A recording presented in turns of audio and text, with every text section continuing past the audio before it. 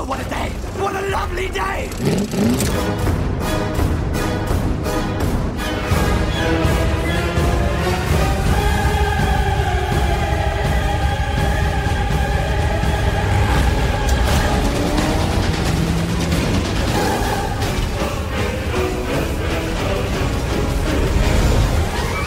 Welcome to the Mad Max Minute Podcast, the daily podcast where we break down Mad Max 1 minute at a time. I'm Rick. And I'm Julia. And today we're talking about minute 68, which begins with Jesse being pursued in the woods, and it ends with Max handing Jesse off to May. We are so close to being out of the woods.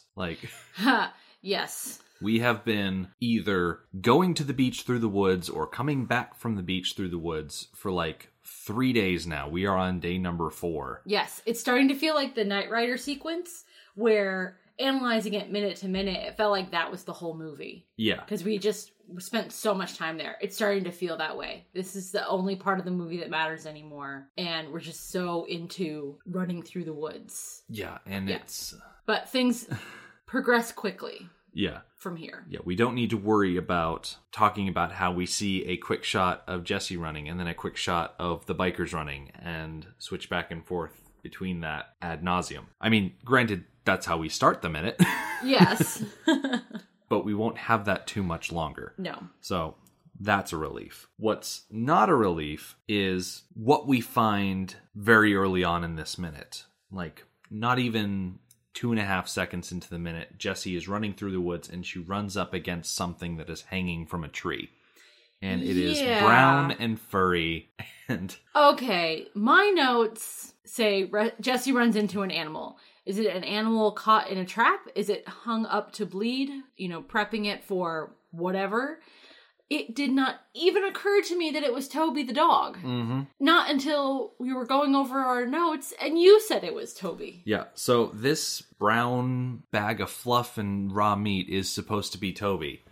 The whole idea that when Toby ran off the beach and went up into the woods that the bikers got a hold of him, killed him, and then strung him up in a tree. Yes. Now, if that's the case, which, I'm assuming it is. Mm-hmm.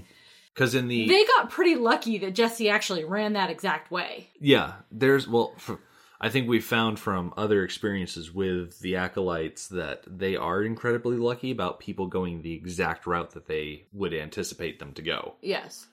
They could also have been driving her that way. Mm-hmm. We do see them running back and forth a lot, so maybe it was an effort to not only intimidate and frighten her by coming from all sides, but also to drive her towards this thing meant for intimidation and fear that they went through the effort to set up for her. Mm-hmm. If you're going to go through all that effort, your person might as well see it. Mm-hmm. But yeah, it's definitely supposed to be Toby, but in reality, it's just a stuffed animal. And I don't even think it's necessarily a stuffed dog. I think it's like a stuffed bear or something like that. Yeah, you got a pretty good look at its snout and ears. Yeah, when it spins around, it doesn't even look like Toby.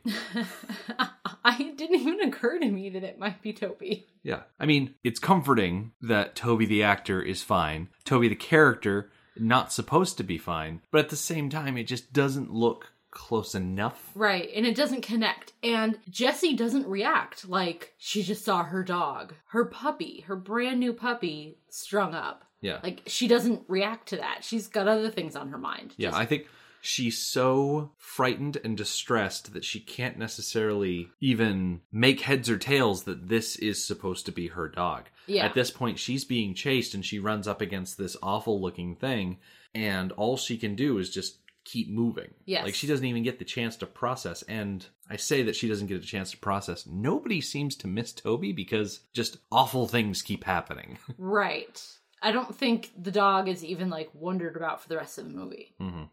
This moment where she runs into Toby, I think is diminished a little bit because she already had an animal encounter. Mm-hmm. She ran into the pigeons last minute. So it's she just keeps running into a series of animals. Yeah. I think the main importance of her running into this thing from the Build a Nightmare workshop is to hammer home the fact that, no, this is all real. Yes. I really loved the idea of all of this, being paranoia or her hearing things and being frightened in the woods. But the fact that Toby ran off from the beach and now he's turning up again, butchered in a tree, like, the danger is real. This isn't hysterics. This isn't her imagining things based on a prior experience. They are really in the woods with her. Yes. And I think that's more for our benefit than for her detriment, I guess I could say. Like, it was thrown in there, that way we can't sit back and it imagine drives it's home not happening. to us that the danger is real. I don't think she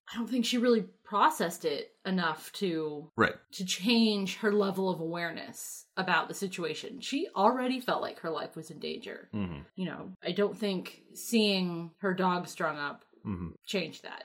I still kind of wonder, like, what was the point of having Toby in the movie? Like, what did he accomplish? Because they bought him on the side of the road when they were on vacation, and Toby ended up serving the purpose of finding Kundalini's hand hanging from the back of the van. Yes. And now Toby follows Jesse out to the beach, notices the bikers in the woods, but doesn't, like, do anything about it. He doesn't pull a lassie and, point out where Timmy's in the well. Right, he never, barks or anything to indicate that there's something wrong. Mm-hmm. And then next thing we know, he's run off into the woods and then he's dead. Yeah. Like, I don't feel like we needed another sacrifice in the campaign of making the Acolytes look terrible. No, I don't. I agree. I don't think we did. Well, I think a good reason for Toby to have gone to the beach with her is the visuals at the beach. Mm-hmm. I think we as viewers needed something that ran around more freely to visually make the beach scene more interesting, to lull us into a sense of relaxation and calm. Because we know dogs, they just have an instinct and they hear things that we don't. And if the dog is just playing around, then things are good. Mm-hmm. Going back to the scene itself, Jessie runs into this thing.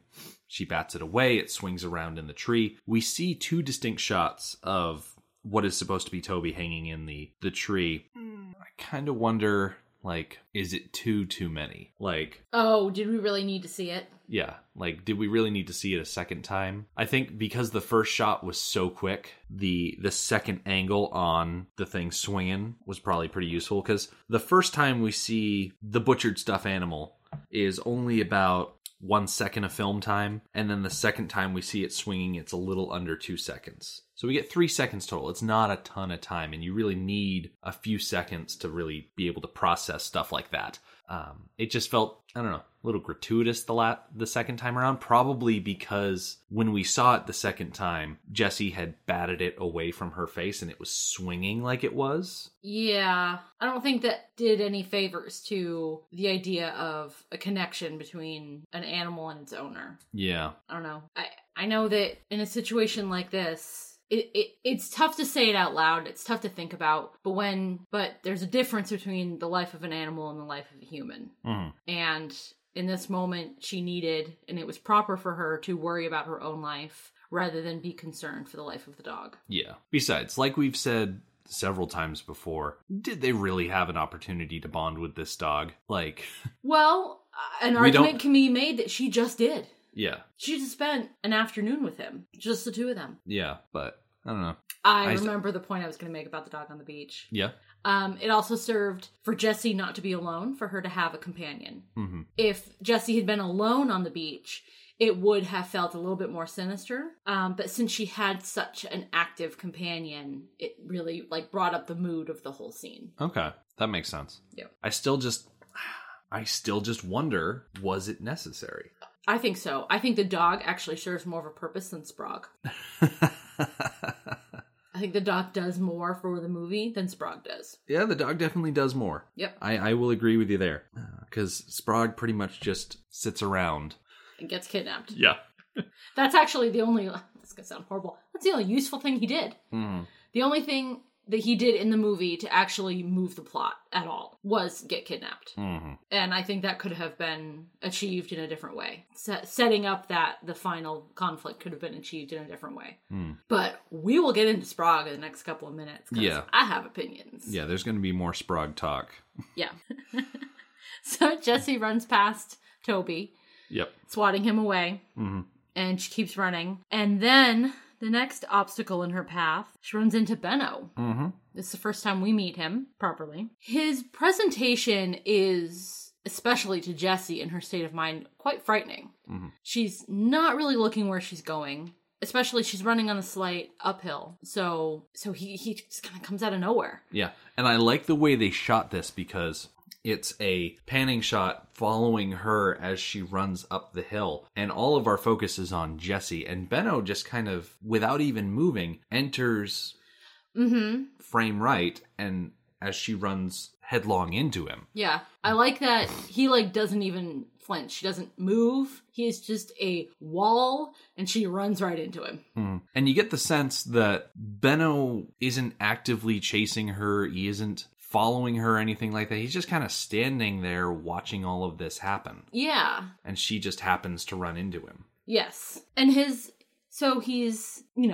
quite large. He's missing some of his front teeth. The lighting on Benno is horrific. Yeah, when we see him... Which is on purpose. Yeah, when we see him react to Jessie running into him, he laughs. He doesn't really understand what's going because, he's simple. And, yeah, where he's kind of lit from below, it's an interesting angle to put lights at. Right. And completely not natural. I mean, it's a sunny day in the woods. There's no direct source of light.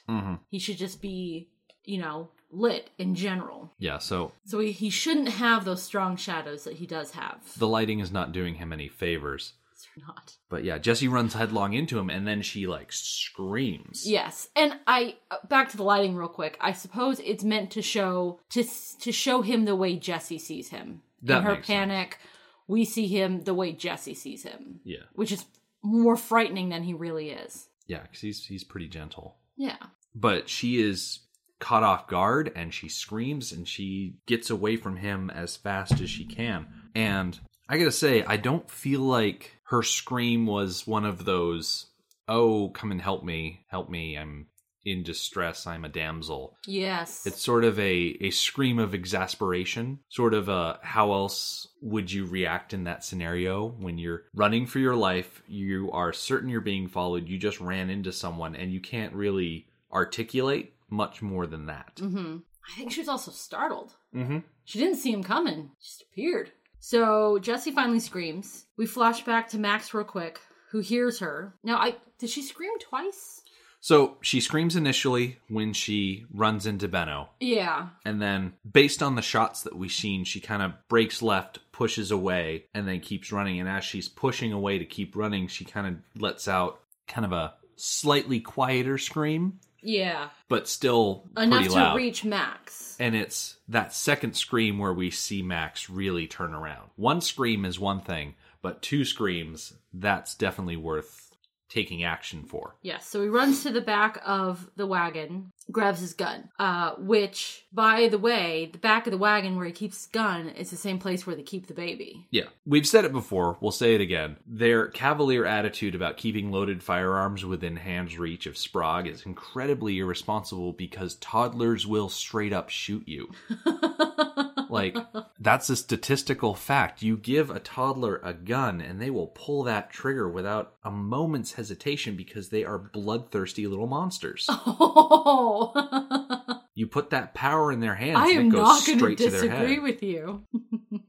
I would never give a toddler a loaded gun because I frankly do not trust them. No. Nope. They don't walk straight. They make bad decisions. They slur their words all the time. They're essentially drunk people. Yes. Yeah. Toddlers are essentially drunk frat boys.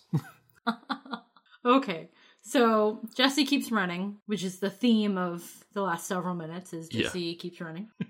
Benno runs after her. Certainly not malicious in any way. No. He's just... It's more entertaining to follow her than to stay there. Yeah. Based on what May told Jessie earlier and what we see of Benno in this movie, he just hangs out in the woods. That's just what he does. That's his daily activity and how he fills his time. And if he's just hanging out in the woods, walking around the trees, and someone runs up to him, bumps into him, and then keeps running, well, there must be something interesting that they're going to see. He might as well just follow them. Yeah. And it's not like he's, pursuing in a particularly speedy manner. He's just kind of loping along. Yeah. I mean, granted, he's 2 feet taller than her, and right. so he doesn't need so to move he quickly. can't just lope along while she's running. Mm-hmm. Yeah. So in this shot, after he follows Jesse, we get a good look at the backside of him. And his pants, which are tan, have this large V, like up his back and over his bum, of like dark fabric. And I didn't really think anything of it at first. I thought it was like an old school Australian style. But then we watched the crew commentary for these few minutes, and they pointed out that fabric was added that May just let out his pants as he grew and got bigger and bigger. So that fabric is added so that he would still fit in his pants.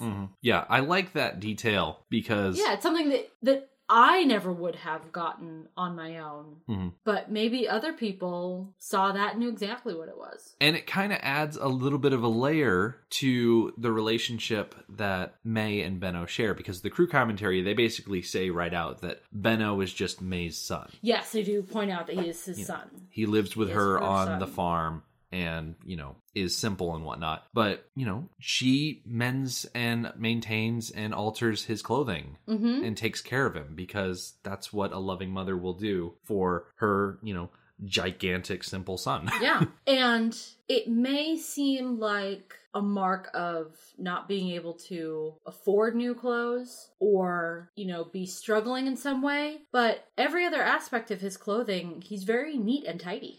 His hair is combed.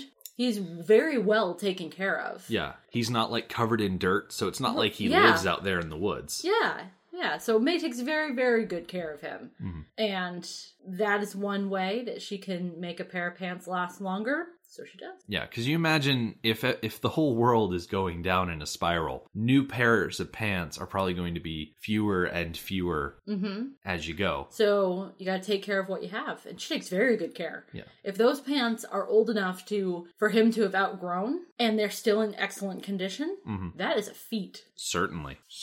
Especially considering that he's able to be that neat, living on that size of a farm. Yes. That far out from any town that we've seen. Yeah, because I can promise you, if I grew up on a farm like that, like my clothes would be in tatters, like playing in the woods and climbing down to the beach. I'd be a wreck. So Jesse and Benno are running out of the woods. We see a shot of Max running towards the woods, and he's got the shotgun from the back of the van. And we kind of meet in the middle as Jesse and Benno emerge from the woods and are running across a field. Yes, how convenient that we meet in the middle right where May is just standing still. Yeah, because May was sitting over by the trees that Max just ran through. And so she probably heard the screams as well. She might have also seen them running out of the woods. By the time that Max catches up to them, they're quite far from the woods. Oh, yeah. They seem to be almost to the house, but we don't really get that sense of landscape, so it's hard to tell. So Max finally makes it to Jesse, and she just collapses into his arms. Yes. So her adrenaline takes this opportunity to just go kaput. She's reached Max. Someone that she trusts and knows is capable of taking care of the situation. So she finally feels safe. It's time for her to collapse. Yep. And before she just completely goes incoherent, she's able to shout out the men. And so Max says, "What men?" And then he continues, says, "Come on, now you calm down and tell me what's the matter." He's looking for answers, but Jesse is in no condition to really pass along information. I don't love that he tells her to calm down. Yeah. It's like she's exhausted and she's very winded. Like, yes, she is upset because she's been through something upsetting, but she's also physically spent. Yeah. She can't tell you. It's not a matter of calming down. Yeah. It's a matter of her, she needs some time to recover, and then she can probably tell you all the details. But for right now, the men. Yeah. That's what you get. And I mean, Max is there and he's struggling to like keep her on her feet. And it's like, okay, now is not the best time to be fact finding. Right. Because I'm surprised that he didn't like run with the men. Like, what men do you think she's talking about? Like, why don't you hear the men and know exactly what's going on and exactly who is in those woods? I'd say that kind of springs back to her, I think, sugarcoating her experience at the ice cream shop. You know, I don't think she expressed to Max the full extent of the characters that she ran into. Yes, I agree. We also get that sense that she told May nothing of all of that. Right. Because May, right out, starts chastising poor Benno for causing her so much distress. Yeah, because May thinks that Benno scared Jesse. Yes. And I mean, like, it makes sense because May told Jesse, if you run into Benno, don't let him bother you. So she's already in that mindset that Benno would be bothering Jesse in some way. Right. So he's kind of starting off this whole thing with the short end of the stick. Yes. Which is unfortunate. May's attitude toward Benno, I don't know, it disappoints me a little bit. Like, this is Benno's home. You don't have to make excuses for him. Yes, you expect him to be well behaved and not, you know, terrorize guests, but it's his home. This is where he can be him. I imagine that Benno probably was sat down by May that morning and told, you know, we have guests, you know, laid out a scenario for him to follow, and she expected him to be extra polite or something like that. And I wonder if that's why he was so clean. Probably. And his hair was combed, and because they had guests. I think that's exactly what it was. Yeah. And it's unfortunate because it's not the case. Yeah. And Max is pretty quick to interrupt May as she's, you know, scolding Benno to step in and pretty much put Jesse in May's arms, like pass her off. Yeah. And say, you know, we've got trouble here. Max tells May specifically, you call the Dark One and you tell him to get here as fast as he can. And May's like, why? What's going on? And Max says, I think we've got some Hoon trouble. And so when you were listening to the minute the first couple of times... Yeah, I thought I heard Dark One, but that didn't make any sense to me. So then my second guess was Doctor. So I thought that he was having May call the doctor so the doctor could come and, you know, calm this troubled woman in a very, you know, old-fashioned way. Sedate her because she's upset and hysterical. So I'm glad that that's not the case. But yeah, it's totally understandable to try and figure out what he means when he says the Dark One, because we've never had a mention of the Dark One before in this movie. And when I originally watched it, I thought he was talking about how May needs to go call Ziggy because he was wearing a dark coat. Yes. And he's the only other police officer in this area that is familiar with May's farm. And so I always found it interesting that he said call the Dark One instead of call Ziggy. Or call the sheriff or something like that. Yeah, like maybe it was local slang for the MFP because they wear dark jackets and sometimes dark pants. Yeah. So I went on MadMaxMovies.com, which has a trivia page, very similar to IMDb's trivia page. Okay. And they actually had an entry about the Dark One, who is, you know, not Rumpelstiltskin from that ABC show about the fairy tale characters or anything like that. That guy is Scottish. He's not Australian. Anyway. The Dark One, according to MadMaxMovies.com, was actually meant to be Max's partner, but apparently he was eliminated from the film somewhere between the scripting stage and the actual production. Interestingly enough, when you look at Max's yellow Interceptor, there's kind of stenciled writing on the side that lists two names, M. Rockatansky for Max, and then underneath it says The Dark One. And the whole idea is that it's listing the officers that ride in that vehicle. So, yeah, at some point, Max had an original partner that was just nicknamed the Dark One. Okay, so a couple of things. First of all, shame on us for not catching that on the Interceptor. We very rarely see the side of the Interceptor, so I'm not surprised that we didn't see it before. Did you go back and, like, see it for yourself? In the entry, there is a screenshot of a close-up side of Max's Interceptor. Okay, so theoretically, it was there for us to see. And we didn't see it. Yep, didn't even I feel like we have time. failed as minute-by-minute podcasters. I'd say missing that interesting detail. If we are going by that type of criteria, then we are so far in the hole. Yeah. As far as noticing details are concerned, because there's a lot that we have missed. Yes, definitely. But I just find it interesting that there's this entire character that was taken out.